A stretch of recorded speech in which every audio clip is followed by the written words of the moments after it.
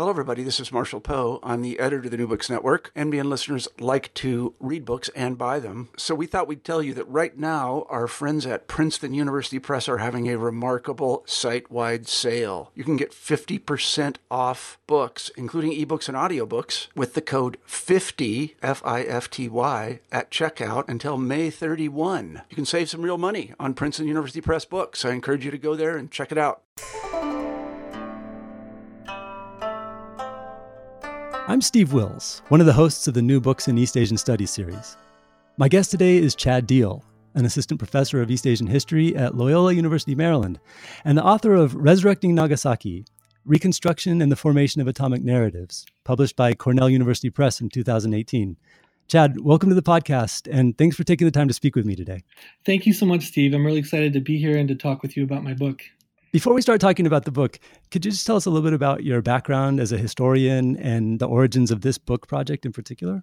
Yeah. I started studying Japanese as an undergraduate at Montana State University, where I grew up.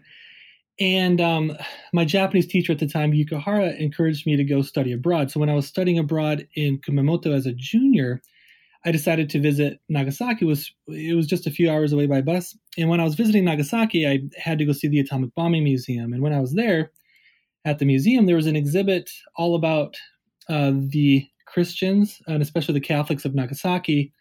And I was really interested in the history of that. So when I was leaving the museum, I stopped by the bookstore and picked up a book in Japanese by an author named Nagai Takashi, who actually appears in my current book quite a bit. And I wanted to read it to practice my Japanese and to become more familiar with the experience of people who survived the atomic bombing. And there was a chapter called Providence, as in God's providence. And in that chapter, Nagai Takashi talks about how the atomic bombing of the Urakami region, which is northern Nagasaki, where the Catholics, the largest Catholic community was, he said that region was chosen as, or was destroyed by the atomic bomb because it was chosen as a sacrifice on God's altar in order to end the Second World War. And when I read that, I thought my Japanese must be terrible because how can anybody interpret such destruction in such a way? And so it led me to continue researching it once I went back to Montana State University, and I wrote a senior thesis under Brett Walker, also a Japanese historian. And Brett Walker actually encouraged me to continue doing the research on Nagasaki, which took me back to Nagasaki on a Fulbright graduating research fellowship to live in Nagasaki for 1 year. And while I was there, I decided to begin making a career out of this, and I applied to graduate school. Luckily got into Columbia, went to Columbia to work with Carol Gluck and developed this into a dissertation. Went back to Japan several times for research and eventually completed my dissertation, and which was basically the first draft of this book, as it is for most people. And then it finally is out. So, and congratulations, and it's a real accomplishment. It's incredible to hear that this was something that was so consistent for you, an interest that goes back to your undergraduate days, and you really followed it through. Right. Thanks. Yeah, I didn't think of it that way, but yeah. Yeah, that's great. I wonder if you could tell us also a little bit about the main sources you relied on for this project. Yeah, sure. So because this is the first, or is, to my knowledge, the first English language historical monograph on the atomic bombing of Nagasaki and its aftermath, I really wanted to look, or I was sort of forced to look outside of directly Nagasaki books. And yeah. Sorry, Steve, I'm just going to start that part over because yeah, no problem. I had a total brain fart, but pretend I just asked the question again. Okay. Yeah, so the material for this book, I wanted the book to be largely primary source driven for a number of reasons, but one reason is that I just came across such abundant archives in Nagasaki and elsewhere, and I, for example, out of the thousands and thousands of photographs that I took of the sources, I've only been able to use a fraction of a percentage. So I really wanted to make those sources drive the book. Another reason the book is so primary source driven is that, to my knowledge, my book is one of the first, or if not the first, English language historical monograph on Nagasaki and its aftermath. So I didn't have a lot of peer monographs to draw from or to speak with. There are a lot of books on Hiroshima, obviously, and I bring that up as an issue in my introduction, but I felt like whenever I wanted to engage in those books, they were pulling me in directions I didn't want to go. And so when I do use secondary source material, it's largely outside of the field of Japanese studies. I do some urban history. There's some memory studies authors in there. But again, the book is largely primary source driven. And oh, go ahead. Did you have a question? Yeah, sure. I was just wondering, can you tell us about some of the archives that you visited and what kind of collections you were dealing with? Yeah, there was one archive in particular, which probably the bulk of my primary sources come from. And that was the archival room of the Nagasaki City Nagai Takashi Memorial Museum. And it is it's a museum dedicated to the memory of Nagai Takashi, whom I mentioned before, and it's run currently by his grandson, Tokusaburo. And when I was doing research in Nagasaki on the Fulbright Graduating Senior Fellowship, I met Tokusaburo and I visited the museum many, many times, but I wasn't given access to the archival room. He keeps it closed, so it's not open to the public at any time. And that was in 2003, 2004. And then when I went back for my dissertation research in Tokyo, I visited Nagasaki a few times, and I think it must have been early 2008. So Nagai's grandson, Tokusaburo, asked me if there were any primary sources, archival material that I would like to see. And my eyes just sort of got really big, and I was like, yes, absolutely. And, sure. And so we scheduled a time, and he just opened the door to the archives and just let me look at anything I wanted. And there were just shelves and shelves of correspondence and newspaper clippings and art and manuscripts of Spanish translations of books that were never published, and just a really rich archive. And so I just spent as much time as I could photographing all of this material. And so that's the majority of the primary source material. Yeah. So after 5 years, you finally gained access to the treasured archive. Exactly. And I was very patient, but he was really generous in letting me see anything I wanted. And I should probably explain why that is that, and maybe this will come out in our discussion later, but Nagai Takashi is a pretty controversial figure within Japan in terms of the way he interpreted the atomic bombing as, a gift from God. And so some scholars have criticized him pretty brutally. And so his grandson now sort of tries to at least avoid that as much as possible. And so once he realized that I was going to take an objective look at the post-war history of Nagasaki, I think he, not that he told me I couldn't criticize him, and I do in certain ways, but I think he felt like I was going to give the history a fair shake. And so I think I just gained his trust after 5 years. So you proved yourself after a while. Yeah. Well, I just want to say that your immersion in a really wide variety of rich primary sources, it just comes through on every page of the book. And it's one of the real pleasures of reading it. Thanks so much. Yeah, I appreciate and that. I think that's probably a good segue to talking about the book itself. Sure. So I thought we might as well start logically enough with the introduction. And I'd like to commend you, first of all, on your poetic, creative titles for every chapter. Oh, thanks. Yeah, and I want to just riff off of the title of the introduction just for a second. The introduction is called Valley of Visions. And correct me if I'm wrong, but the way I interpreted the title was the idea that there are, within the valley there are many different conflicting visions of what a post-war, post-bombing Nagasaki should look like, how the city's identity should be defined, and of course, how the city should commemorate the bombing and its aftermath. And if that's not a complete misreading there, I wonder if you could sort of talk about, who were the different groups that held those visions and, that had the most significant influence on that Reconstruction discourse. Yeah, sure. And that's exactly what I meant by it. So I'm just glad that it was read that way. There were, I would say there were four main groups of people that are at the center of the book.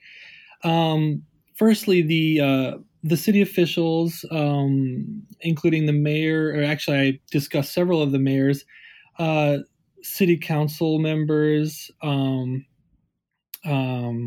other city officials who work for like the Nagasaki City Construction Office and other things like that. So that's one of the main groups, and they're the main focus of chapter 1. Although all of my groups appear in all of the chapters, but the main focus of chapter 1 are these municipal officials. Secondly, the Catholic community of the Urakami region of Nagasaki, and so Urakami was ground zero of the atomic bombing.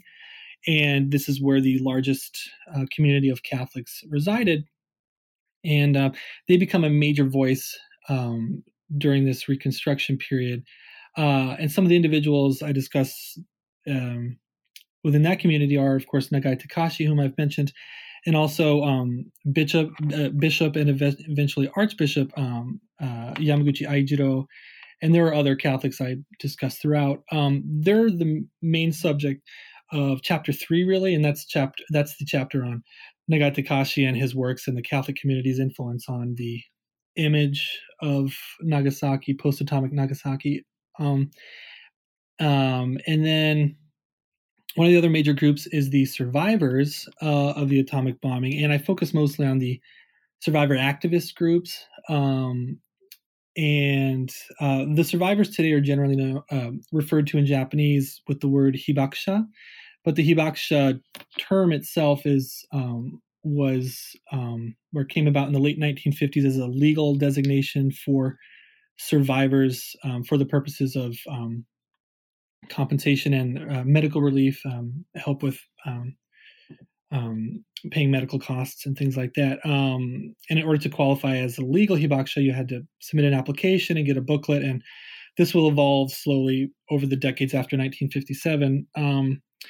But so my use of the term hibakusha, which I use quite a bit in the book, I do explain my usage of it, but it is a bit anachronistic to refer to the immediate post-war survivors with the term hibakusha. There were a lot of other terms used to refer to the survivors, like seizonsha, higaisha, sensaisha, etc. But as a group, I look at mostly the activist groups that were driven by the survivors, and they are the main subject of chapter 5. But of course, they appear throughout the entire book. And I should also say that all of the groups of people that I've just mentioned, the city officials and the Urakami Catholics, most of them are also survivors of the atomic bombing, but the survivor activists had a different vision of post-atomic Nagasaki, which we might be able to talk about later. And lastly, the last major group that I discuss in the book, or at least until 1952, is the presence of U.S. occupation personnel. And there's sort of two groups within that category. One is the occupation officials of within Nagasaki, the Nagasaki military government team. And then there's they're the main subject of chapter 2. And then chapter 4 deals with the censorship apparatus and sort of the censorship aspect of the U.S. occupation. So those are the four main groups, and they appear again throughout the whole book. Sure, it's so interesting to see the different groups sort of vying with each other for influence over this very complicated reconstruction process. And I really appreciate your point that it's a misconception to treat them as discrete groups because there's so much overlap, and that's a good point to keep in mind throughout the book. Of course, another focal point of the introduction is where you draw a contrast between Hiroshima and Nagasaki, and that's a recurring theme throughout the book as well. And it's startling to think that this really is one of, if not the first, book length English language study of Nagasaki post-war, post-atomic reconstruction. So, of course, we're grateful to you for this contribution. But I wonder what you would have to say about what we have missed out until now because of this tendency to overlook Nagasaki. Right. I guess I should start by saying there have been other books about post-war Nagasaki, but they're more of like journalistic accounts, and they generally follow the same format where they follow a few or five of the survivors, and they weave their stories throughout some of the history. But what I'm trying to do is take an analytical approach to understanding the Reconstruction. What can it tell us about post-war history of Nagasaki, especially compared to Hiroshima? And I think,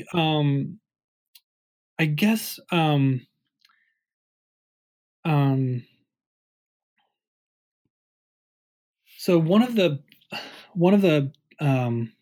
reasons I originally chose to focus so much on Nagasaki was that I kept asking myself, why? Oops. Sorry, I'm just going to take a quick mental break. Yeah. And then I can delete that. Yeah. What was the last part of the question again? What we're missing out on? Yeah. Like what's? Yeah. Oh, right. Okay. By not focusing. Yeah.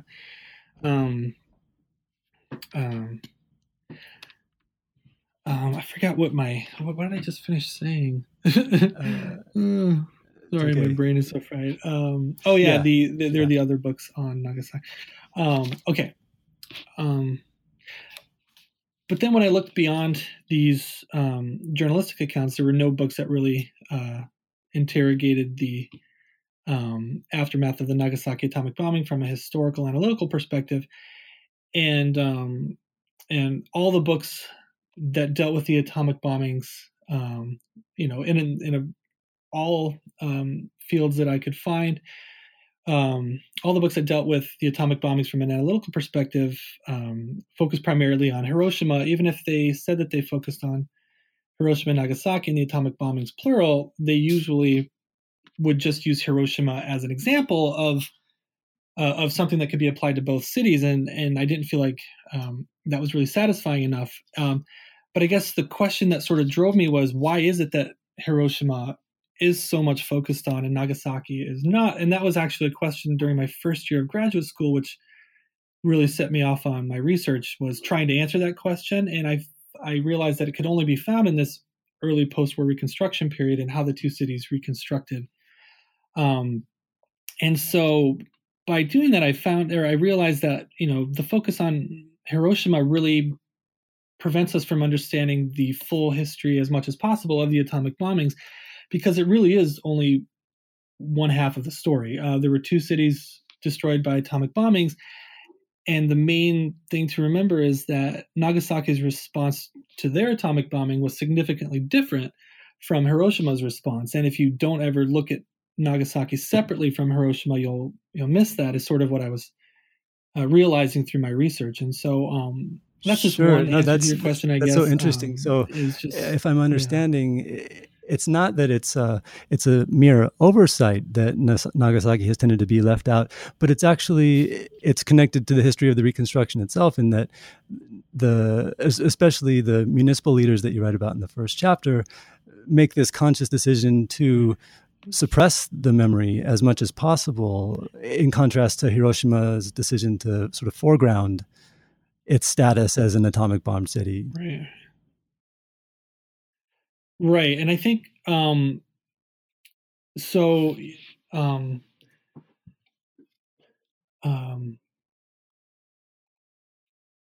Steve, it'll come back to me in just a second. Because I really like your comment there. It was really,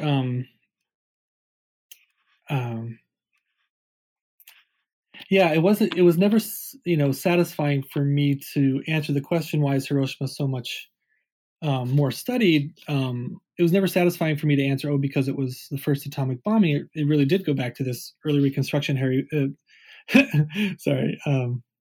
really did go back to the early Reconstruction period, where you had the two cities, embracing different paths of reconstruction. So Hiroshima did make the atomic bombing the central part of its urban identity, which they were very good at promoting themselves as the atomic bomb city, whereas you have Nagasaki, on the other hand, choosing a very different path of reconstruction, where they chose to revive their historical past as their international past as a this international port city, and so they really branded themselves as an international history rather than simply an atomic bomb city. And I wouldn't want to go too far and say that. And I try to be really careful about how I phrase this in the book, but so the municipal officials did promote that historical urban identity of the city over their present situation, which was immediate aftermath of atomic destruction. But they couldn't completely ignore the fact that they had been destroyed by an atomic bomb, and it would have to fit somewhere in their narrative. And so they do promote to some degree the atomic bombed identity of their city as well, but only insofar as it sort of complements their own. Sure. Well, that's a perfect segue into talking about the first chapter, where you talk about what you call the municipal vision of reconstruction. That's really the sort of vision for the city's post-bombing identity and future that's most actively promoted by the various city officials that you were mentioning before. So how would you describe the sort of basic outlines of that vision? What did they foresee? What were they trying to create?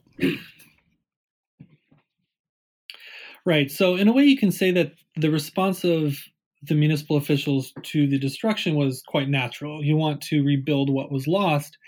And so that's exactly what they set out to do, is to design reconstruction plans and that revived their past history, a history that they felt they could be proud of, especially in the immediate post-war period, when they couldn't sort of play up a lot of the immediate history of the city as a site of Mitsubishi shipbuilding that built the battleship Musashi and things like that. And so they went back farther and said, what sort of history can we really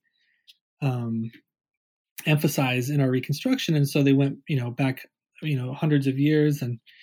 And so their main vision of reconstruction was to, cultivate an urban identity of the city based on their past as an international trading port.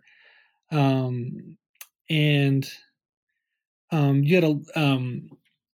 I call it the municipal vision of reconstruction because it was really the municipal officials who drove this vision, but it was promoted not only by mayors and other officials, but also by representatives of the city like Nagai Takashi, who was Catholic, and even the U.S. occupation in Nagasaki, the Nagasaki military government team. They also promoted this image of Nagasaki and this vision of reconstruction. So it wasn't one group that had a monopoly on this particular vision, which makes sense. Right.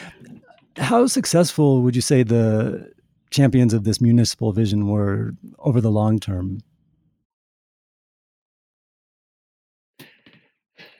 Yeah. Sorry. Yeah. How successful were they?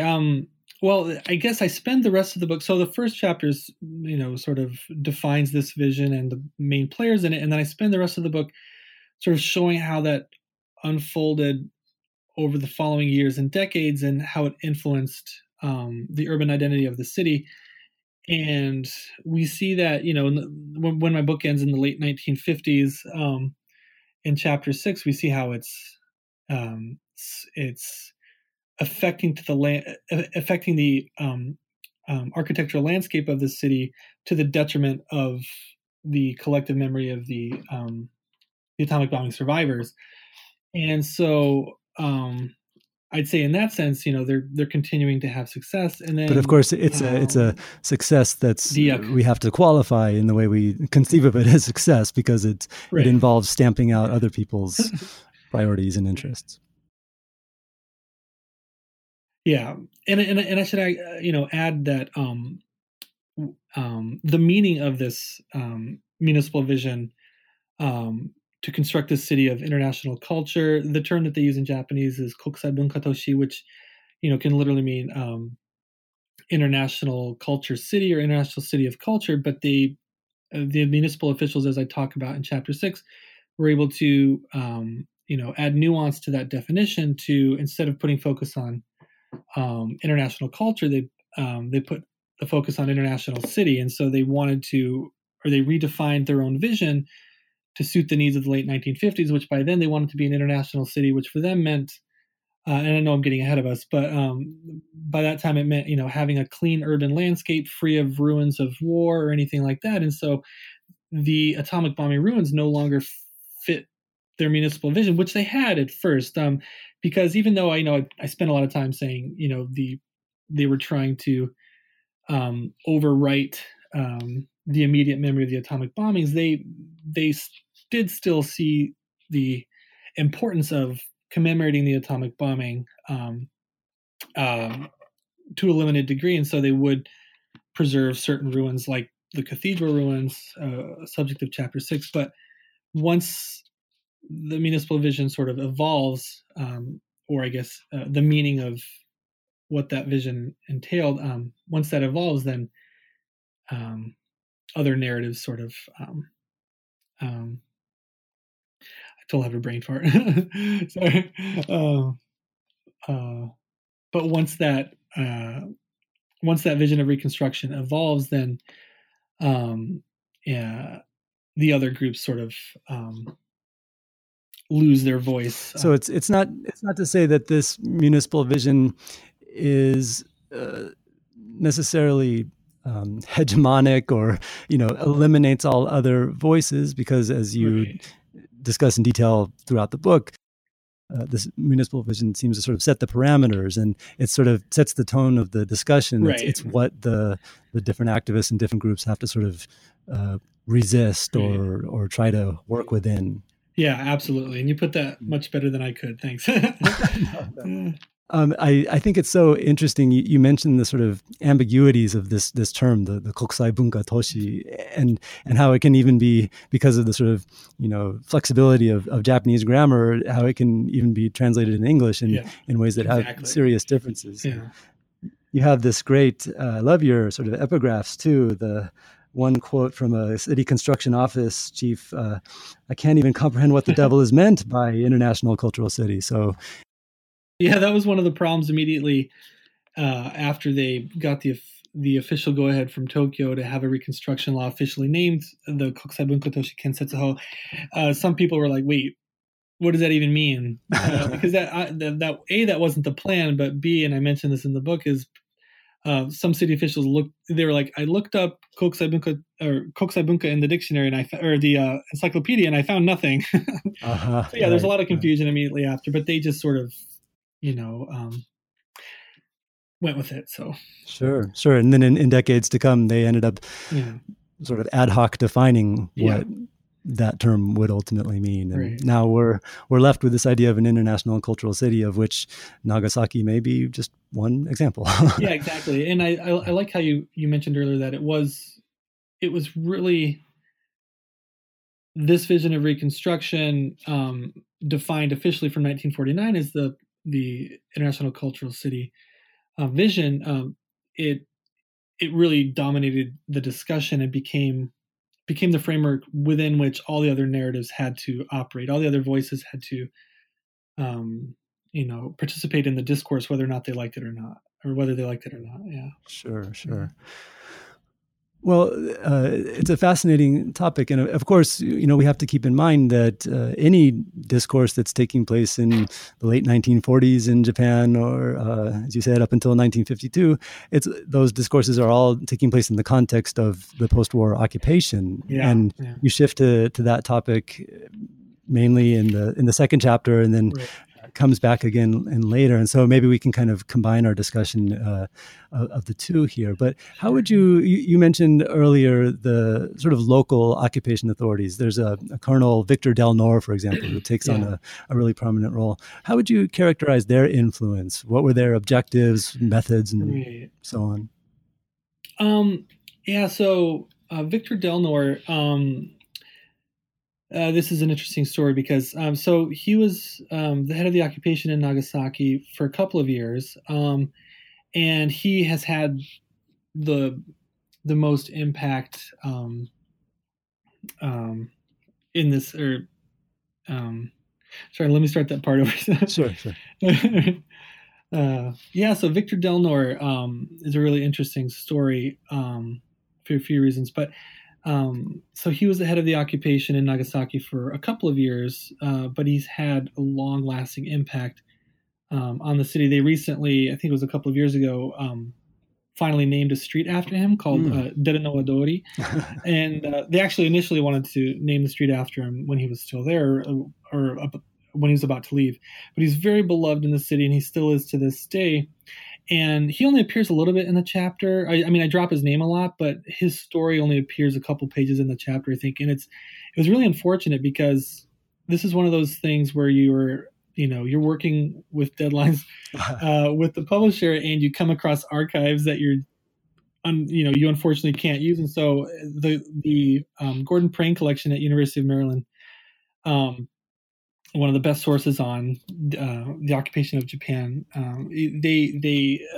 Victor Del Nor's daughter donated a lot of his material from his time in the city, and I was told about it right before I was completing the revisions for the book.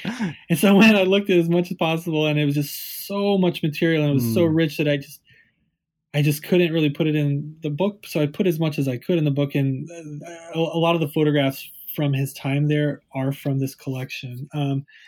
But by and large, he's so beloved because he was so supportive of the city's reconstruction. And I think, I don't think this is, an odd case or anything, but so the occupation of the city, like it was throughout Japan, was really there to, they were there as a military occupation, but they're also there to help Japan physically rebuild. And so that's what the occupation in Nagasaki did. But when it came to supporting the official path of reconstruction, they were right there with the city officials. And so they were one of the biggest supporters of this, what I call the municipal vision of reconstruction. And I have a really fun picture in the book of Victor Del Nor and at a cocktail party with a bunch of the city and prefectural officials, and they're just having a great time. But I just sort of put that in there to really capture the mood of what it was like between the two. Yeah, you can really tell in your discussion that there tended to be a really constructive relationship between the occupation authorities and the Nagasaki officials overall. When did they come into conflict? Where were some of the areas where they maybe disagreed with each other? Is this meant to move into chapter 4 kind of? Well, I mean, we could do that. Yeah, because it is. I'm trying to think of. I just wonder because we have to assume that the occupation officials didn't have exactly the same priorities and objectives as the municipal authorities did, and I just wonder. It seems that in general they were pretty simpatico, but were there times when there were particular sort of hot button issues where suddenly that constructive relationship became a little bit more tense or? Yeah, that's a really good question.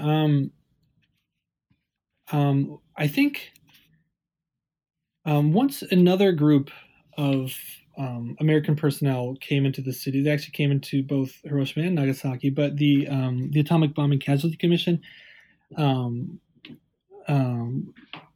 once they Yeah, I think I'm getting too sidetracked on that. Okay. I think I know what you're asking. Mhm. Sorry, Stevie. I don't think I can answer that very well. Okay, that's all right. We'll have to eliminate that. Yeah, that's okay. Let me. Sorry. No, let me.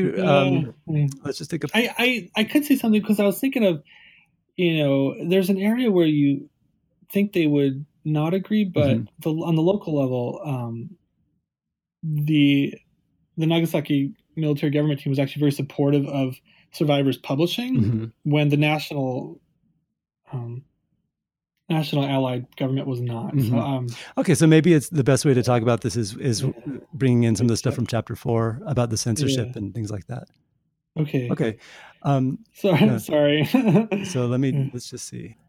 So in general, it sounds like there was a really constructive, open relationship between the local officials of SCAP and the municipal officials who were mainly pushing for that particular vision of Reconstruction that you mentioned in the beginning.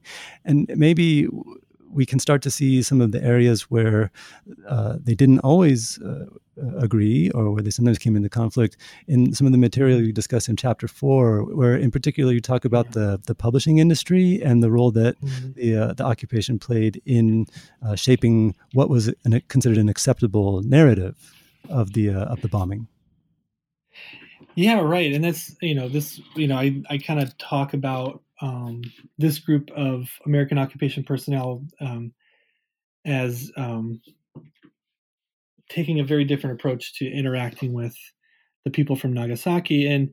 And interestingly enough, the officials in Nagasaki, so the American officials, so Victor Delnor and other officials, were actually very supportive of survivors publishing their accounts. And so they'd write them letters of support to the censors to try to get them published, and it didn't always work. And Victor Delnor, especially, in his letters of support, he would say, these stories, essentially these stories of atomic destruction are really crucial for our own understanding in this new nuclear age, etc. But when it came to the national level, at least the American occupation government in Tokyo, they had a very different view of that. And there are some really good books on censorship during the Allied occupation. And there's one really good book of censorship of the atomic bombings specifically. But this was, the survivors of both Nagasaki and Hiroshima met with a lot of pushback and censorship from the American occupation. And this is something I try to argue in chapter 4, was that it wasn't so much a complete blanket censorship of everything and anything to do with the atomic bombings, but the content was important, but also whether the publication was meant for local consumption or national consumption was also a factor in this. So you do see a lot of local books that deal in some way with the atomic bombings being published with quite ease, especially from 1947. But if they're intended for national readership, then the censorship was much more intense. Yeah, and one of the really interesting parts of chapter 4 is you have the different sort of memos and communiques between different occupation censorship officials, who sort of one approving a text and another disagreeing, and the sort of back and forth that you trace in that chapter is so interesting to read. There's not a sort of single occupation view of what's considered an acceptable narrative. Yeah, exactly. And I think that was something John Dower called a phantom bureaucracy. It was, a lot of these censors weren't on the same page. Like you mentioned, one censor could be like, wow, this is good. There's nothing objectionable. And then the next one would be like, are you crazy? This is terrible. We can't publish this. But one of the things I discuss in that chapter is that the censorship apparatus evolves throughout the occupation. The subject of censorship evolves. The methods evolve. So it's I just really tried in that chapter to complicate our understanding of occupation period censorship, especially as it dealt with the atomic bombings, but also in general. Yeah. And one of the sort of specific case studies that you bring in that chapter, and in a way this is putting the cart before the horse, is one of the most representative texts associated with the author Nagai Takashi, you discussed in the previous chapter, and we'll come back to him in just a second. But while we're on this topic of censorship, how did ultimately the Bell of Nagasaki is approved and ends up having quite an influence on our understanding of the bombing. But how would you say the occupation officials shaped the final product of the Bell of Nagasaki? Yeah, right. One of the things I mentioned about censorship in general, and a lot of other scholars have discussed this, but how censorship causes people to create things they otherwise would not have created. And so you see this with the final product of the Bell of Nagasaki. And I should probably say something about, I keep saying singular Bell of Nagasaki. The original title Nagasaki no Kane is in reference to a single bell, so it's not plural like it's generally translated. But at any rate, so the final product, so in 1948, when the censors were discussing things, it went all the way up to General Willoughby, and he decided, firstly, the official decision was to just hold on to the book, not outright ban it from being published, but to just hold on to it until a decision could be made, which was the first case of, which is in itself a form of censorship. But and as one of the censors were counted in this documentary film I watched, was that he said he thought it was pretty slick. That's his words, because they had never done that before. Just hold on to it. And so when they eventually did say that it could be published, they said it could only be published if Nagai Takashi and his publisher agreed to add an appendix describing it was actually an official military report about the Japanese atrocities in the Philippines, in Manila. And at first there was some pushback from Nagai and his publisher, but they acquiesced and they agreed to the appendix.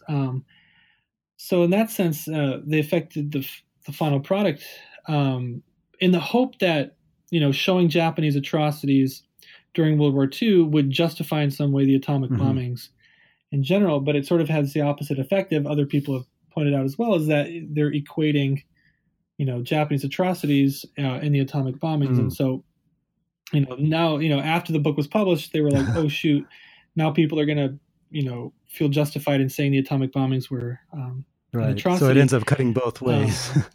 Yeah, yeah, exactly. Well, that's a fascinating subject, and it's probably a good time to shift the focus back to the author himself, Nagai Takashi, the saint of Urakami, who plays such a central role in this whole discourse, and is such a striking character. Can you tell us a little bit about his background and his sort of important contributions to this discourse? Yeah, sure. He was born in 1908 in Shimane Prefecture, so he was not a Nagasaki native. He moved there to attend medical school, and he encountered Catholicism when he moved to Nagasaki University. To Nagasaki to attend medical school, because the medical school was right in the Urakami Valley, and he got to know some of the locals, and especially he got to know the Moriyama family really well, and they were descendants of the hidden Christians. And I think he actually lived with them at one point before he converted, but he eventually, he became an army medic and went abroad after the Manchurian incident, and then again after the outbreak of the Second Sino-Japanese War in 1937. And when he was abroad, the daughter of the Moriyama family, Midori, who eventually will be his wife, sent him a lot of Catholic texts, and he sort of got really interested in Catholicism. And when he came back, this is after the Manchurian incident, so before the outbreak of total war, he came back and he converted to Christianity, Catholicism, and then, but this will end up. So his experience abroad during the conflicts, and then especially during the Second Sino-Japanese War, he'll be abroad in northeastern China as an army medic, and he'll read these texts, and watching all this death and destruction on the battlefield and reading his Catholic texts, he starts thinking deeply about, the meaning of, death and things like that. And this is where he starts first forming this idea that, all death is due to the will of God, and which he'll eventually, as I already talked about, he'll eventually apply that to the whole destruction of Nagasaki. But so he was in Nagasaki when the U.S. dropped the bomb on the city in 1945, and his wife was killed immediately. His children survived. In the months after the bombing, he was already a leader in the Catholic community, as he was a parishioner representative, and he was really a voice that the Catholic community really listened to. And so after the bombing, they looked to him for support, like moral and spiritual support, because they were really questioning their faith in God, and their, how could their loved ones be killed and they were remained alive. So a lot of survivor guilt and things like that. And so they looked to him for an answer. How do you explain this horrible destruction that was dealt upon us? And there were some other issues that I mentioned in the book, like other parts of Nagasaki were saying that the Catholics had been destroyed because they were sinners, and or they didn't pay. They didn't come visit the Shinto shrines, and they were being punished by God. And so he took his understanding of death and destruction and applied it to the entire atomic bombing as sort of this moral and spiritual support mechanism for his community. And so he said, no, it's not divine punishment, it's divine providence. God chose us because he loves us. We're sacrificial lambs on the altar to end the Second World War. And so that idea, just to jump into chapter 4 again, the censors really liked that because it sort of took the responsibility of the atomic bombing out of the hands of the U.S. and put it in the hands of God. It wasn't us. So that's sort of how he came to say what he did. And he died a few years later in 1951 from leukemia, which he had contracted before the atomic bombing. He was a radiologist, and during World War II, they were short on X-ray film, so he had to give X-rays to his patients, just turn on the machine and then diagnose. So he was exposed to a lot of X-rays, and he ended up contracting leukemia, and that's what he died of. So it wasn't actually due to the atomic bombing. He's such a fascinating and rich character, and obviously, as you were just describing, his interpretation of the bombing as this providential act by God that elevates the suffering of the survivors and the loss of their loved ones to a sort of cosmic relevance. You can see the kind of comfort that particular narrative would provide, and it's also, of course, clear how it was after being manipulated and shaped in certain ways, also quite appealing to the occupation officials.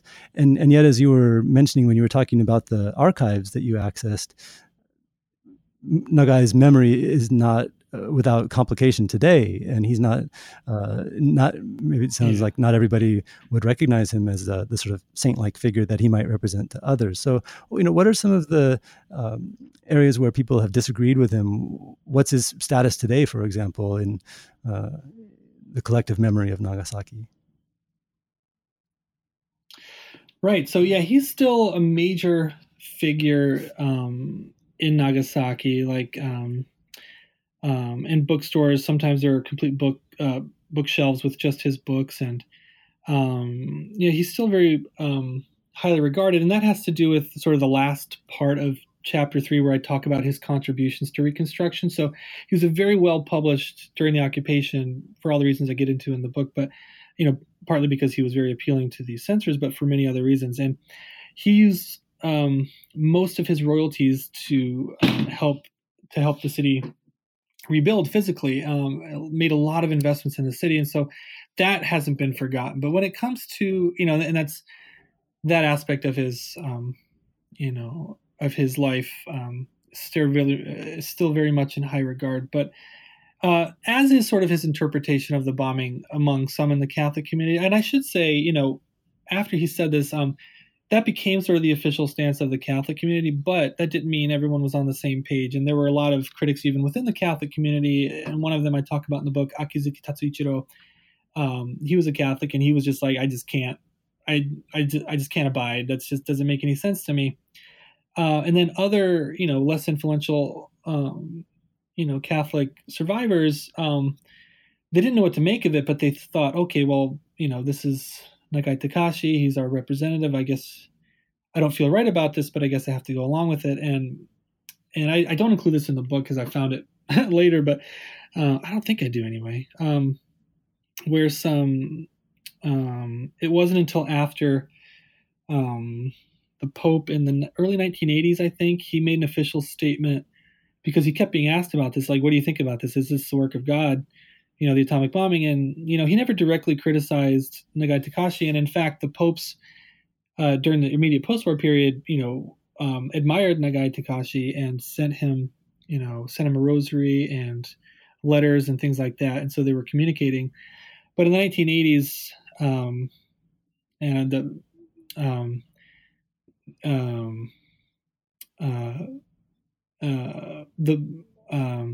the Pope in the early 1980s said that, and this is sort of an indirect criticism of Nagai, but he said, war is the work of man, not God. And when he said that, some of the Catholic Hibakusha, the Catholic survivors who were still alive, said that they felt a sigh of relief because they didn't have to think that God had wished this destruction upon them, kind of thing. So yeah, there's, even within the community, there was a lot of, and not a lot, but there was some disagreement. And so a lot of the criticism, though, comes from scholars, and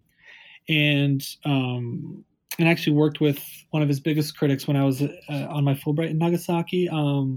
He's a very objective scholar, Takahashi Shinji, and he's published a ton on Nagasaki's post-war history. But, he doesn't, one of his biggest criticisms was something I sort of say matter-of-factly, is that, the occupation, the Allied occupation censors found his work palatable because it did sort of exempt the responsibility of the United States. That's Takahashi's work. And so I agree with that.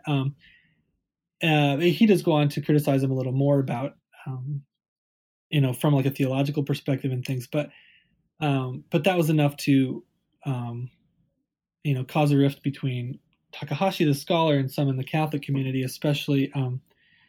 There were some responses from some officials in the Catholic community, published responses, but the responses to the criticisms, I actually don't talk about this in the book, but a lot of the responses to the criticisms of Nagai Takashi, so the responses from the Catholic community all say the same thing, and that, or in one way or another, and they say that you can't criticize them outside of a theological perspective, or you can't criticize them from outside the religious context of Catholicism. And I guess that's sort of trying to remove historical context from the discussion, but that's sort of the back and forth about his interpretation. That's fascinating. And there's so much in the book, and I'm afraid we'll have to sort of gloss over some of this. That's all right. The people will just have to buy the book. Well, of course, that goes without saying. But I think we'd be remiss in not talking about the larger community of survivors that you mentioned. And actually, I think maybe the best way to, you have really two chapters where you delve into their different, contesting visions of the municipal authorities that you talked about earlier, and, coming into conflict with the occupation's priorities and so on. But I think the case study that you discuss in detail in the last chapter is maybe a great way to symbolize some of that sort of contested process. Just tell us about the controversy over the decision to demolish the Urakami Cathedral in 1958 and what that represents about this community. Yeah, great. So in chapter 6 about the ruins of the Urakami Cathedral really came down to sort of a battle over the wishes of the survivor activist groups to preserve the ruins as this memento of the destruction, and the wishes of the Catholic community, which had their own vision of reconstruction, which was complete renewal of their community, spiritually as well as physically. And so the ruins of this cathedral stood as a literal obstruction to realizing that vision. And so this, in the last chapter, you actually get sort of these two groups pitted against one another, unfortunately. And I should also say, like, this sort of a little bit of tension between the two groups and their visions for, I guess I should say now, like the urban identity of the city. How much does the atomic bombing factor into that identity? Their desires for that were also separate, and that sort of began really with Nagai Takashi, and so he became the representative voice of his community, yes, but during the occupation, his books were such bestsellers. The number one bestseller in Japan in 1948 was one of his books, and so he became not only the voice of the Catholics, but the voice of Nagasaki in general, the representative voice of the city's atomic bombing experience, and that wasn't a representative that the survivors and the survivor activists had chosen. But that sort of becomes what I call like a wall of silence. So this would prevent their voice from really getting outside of the city as a group, the survivor activists as a group. And so when you get to the end of the book with chapter 6, I'm showing how this played out in the late 1950s.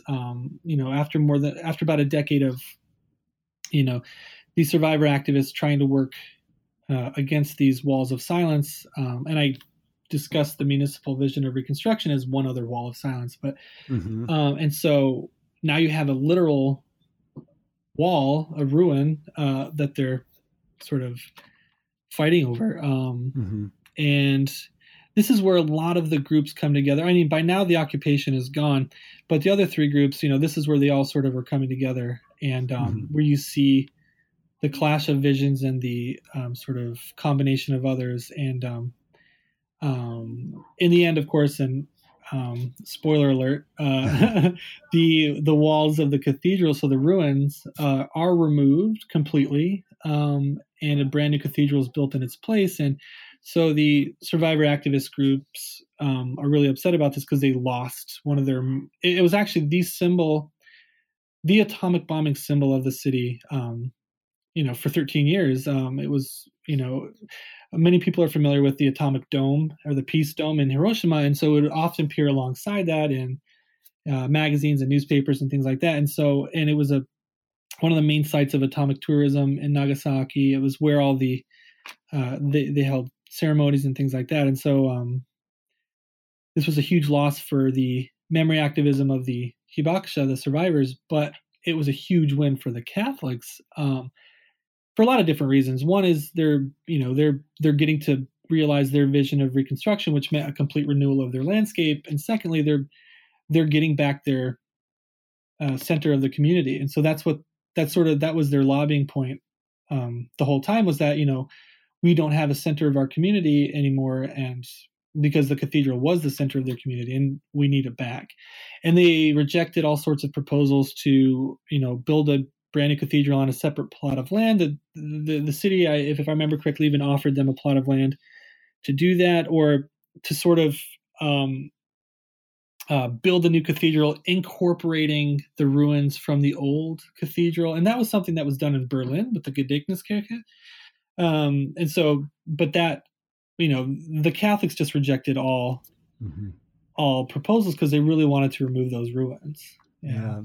No, I think it's such a fascinating case study, and it really demonstrates the politics of memory, that this process of commemorating heroic past or a tragic past is always embroiled in the politics of the moment, and it brings out all of the different competing interests of so many different groups that make it but any urban or rural or national community. So it's a fascinating case study. And then you go on to talk about some of the decisions that were made even after the demolition of and the rebuilding of the cathedral, the ways in which the commemoration in Nagasaki that maybe some of our listeners might be familiar with, the famous statue that's in the Peace Park there, how that still doesn't quite meet doesn't rise to the standards of some of the memory activists that you talk about in those last two chapters.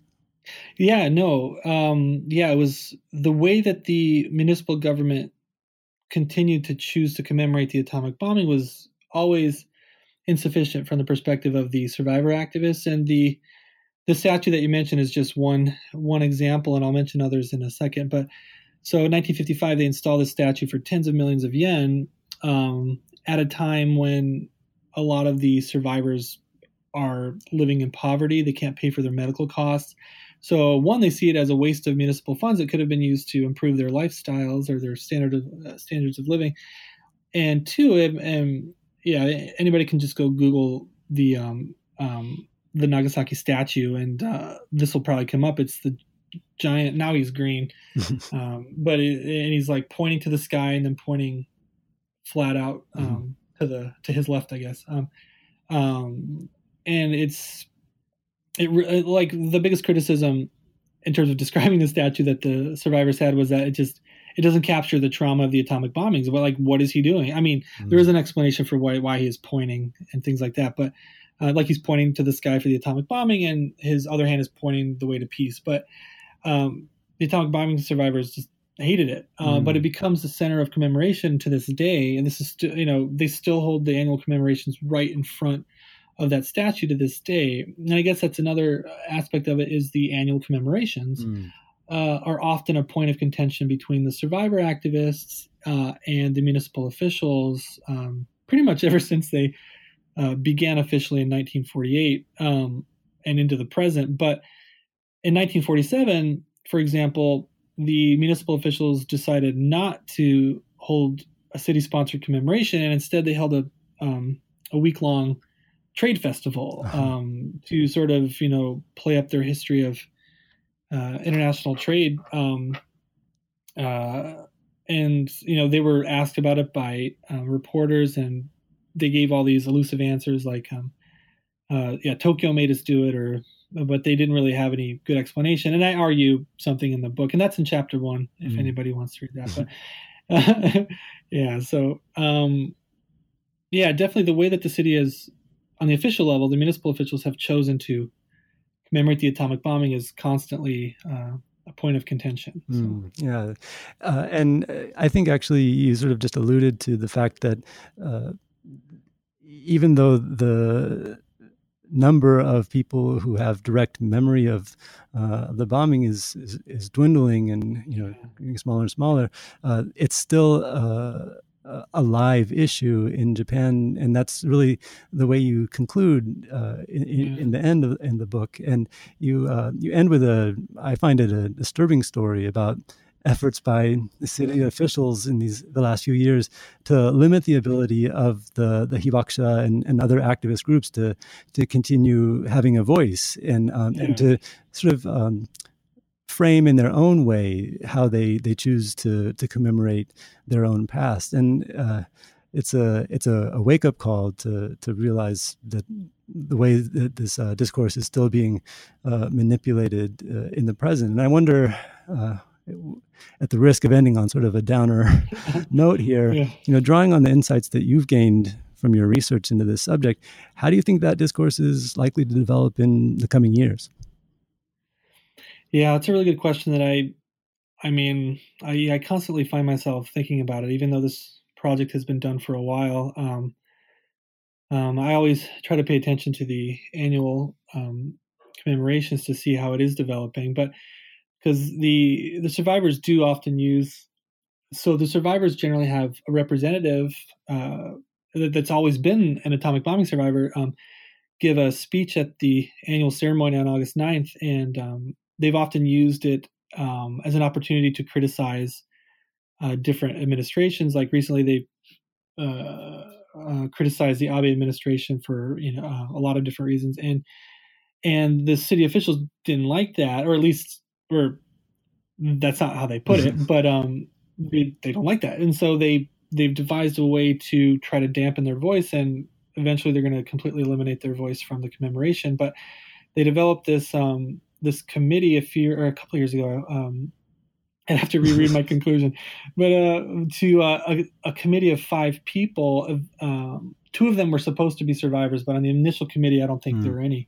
I'd have to double check that. But to choose the representative and people were supposed to submit applications to say, I want to be a representative to give this speech. And but the fear, of course, from the activist groups is that, well, they're being pushed out from the committee to select their own representative. And 2, this person that will be selected may not speak on behalf of the survivor activists'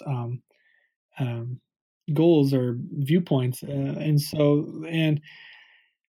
this is happening at the same time. The city officials are, again, really pushing this international past that we've been talking about, and which is the subject of so much of the book. They're doing it again. The current mayor, Taue, and I can't remember if I mentioned this in the book, but a few years ago, he did sort of a tour in the U.S. when he was going on his way to the meetings at the UN that they go to every year.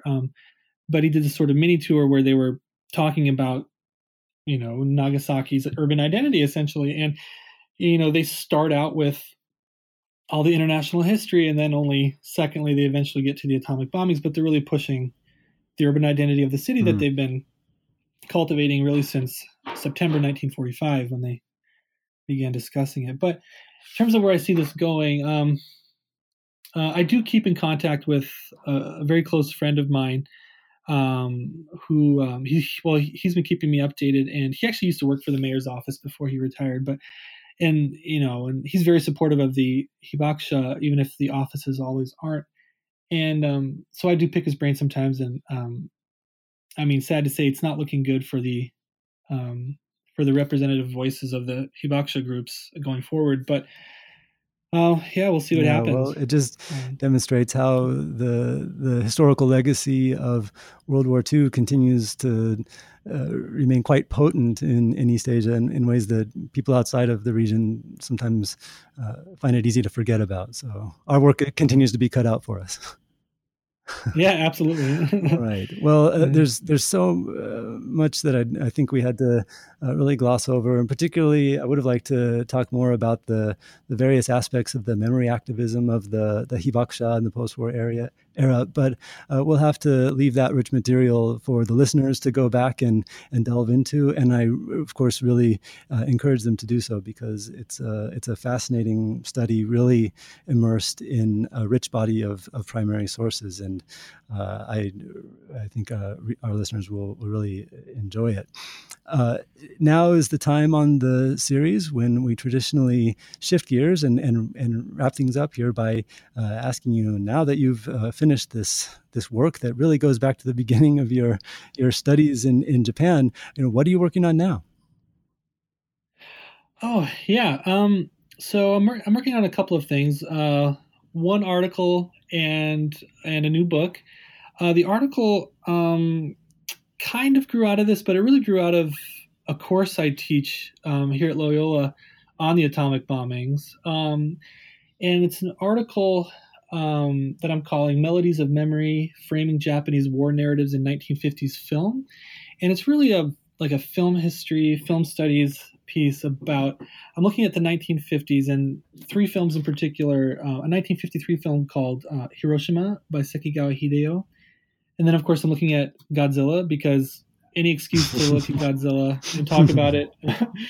So that's 1954. And then a French New Wave film that's very famous, Hiroshima Mon Amour by Alain Resnais, 1959. I'm just looking at these 3 films and looking at filmmakers as memory activists. And so filmmakers, directors, producers, actors, of course, music composers, and I'm defining all of them as filmmakers, and I'm looking at how they worked together to craft war narratives or support war narratives, or in the face of like really powerful political interests like U.S.-Japan relations and things like that.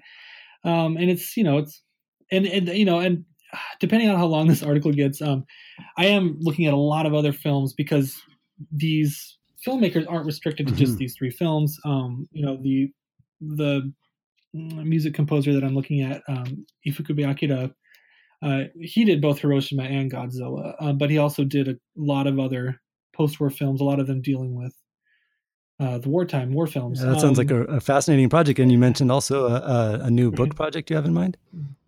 So the new book is growing out of a seminar paper I wrote at Columbia about tattooing in Tokugawa, Japan, but I've broadened it to look at late Tokugawa through the end of World War II, and not just tattooing in Japan, but I'm concerned mostly with what I'm calling the peripheries. Oh, I'm not the only person to call them the peripheries, but like the people on the peripheries of Japan and the people who eventually become Japanese colonial subjects, the Ainu, the people of Okinawa, Taiwan.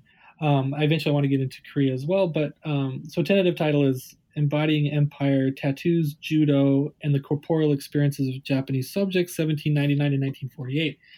And you'll notice that I threw in judo. And that's because what I want to do is, there's been plenty written about the influence of the Japanese colonial empire on the customs of the people in the colonies, forcible language instruction, history instruction, things like that. But I'm more concerned with like the physical, corporeal experience of the people, and what could be more physical than tattoos and judo. And I practiced judo throughout my entire time living in Japan. It's one of the most physically demanding exercises you can do. And so and I know from experience, it affects your physical body and changes your physical body. And so what I want to look at in this book is, how do the physical bodies of the colonial peoples change because of empire? All right. Well, these both sound like great projects, and sounds like you're continuing your tradition of very creative and engaging titles. So, yeah. So we'll be looking forward to seeing more of your work in publication soon. I'd just like to thank you again for taking this time to discuss your book with me today.